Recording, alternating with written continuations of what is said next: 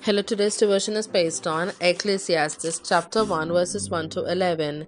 The words of the teacher, son of David, king in Jerusalem. Meaningless, meaningless, says the teacher. Utterly meaningless. Everything is meaningless.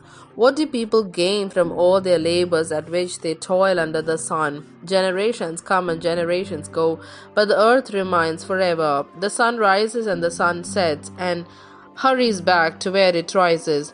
The wind blows to the south and turns to the north. Round and round it goes, ever returning on its course. All streams flow into the sea, yet the sea is never full.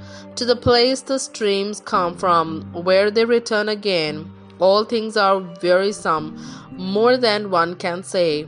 The eye never has enough of seeing, nor the ear its fill of hearing.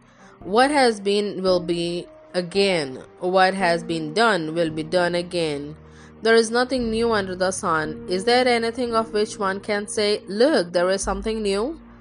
It was here already long ago. It was here before our time.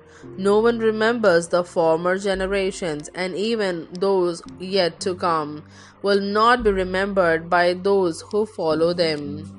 Amen. Here ends the Bible reading.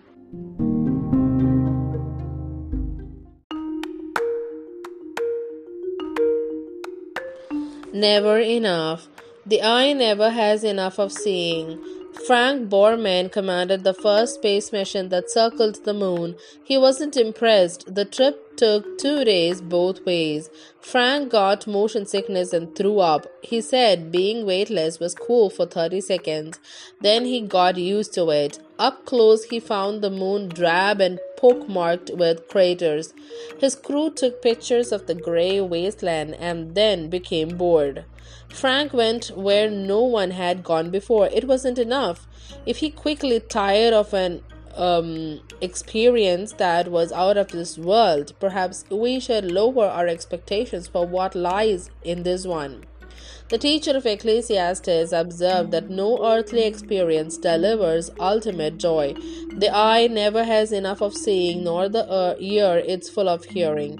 We may feel moments of ecstasy, but our elation soon wears off and we seek the next thrill. Frank had one exhilarating moment when he saw the earth rise from the darkness behind the moon. Like a blue and white swirled marble, our world sparkled in the sun's light. Similarly, our truest joy comes from the sun shining on us. Jesus is our life, the only ultimate source of meaning, love, and beauty. Our deepest satisfaction comes from out of this world. Our problem? We can go all the way to the moon, yet still not go far enough. When have you felt the most joy? Why didn't it last? What can you learn from this fleeting nature? Jesus, shine the light of your love on me. Amen.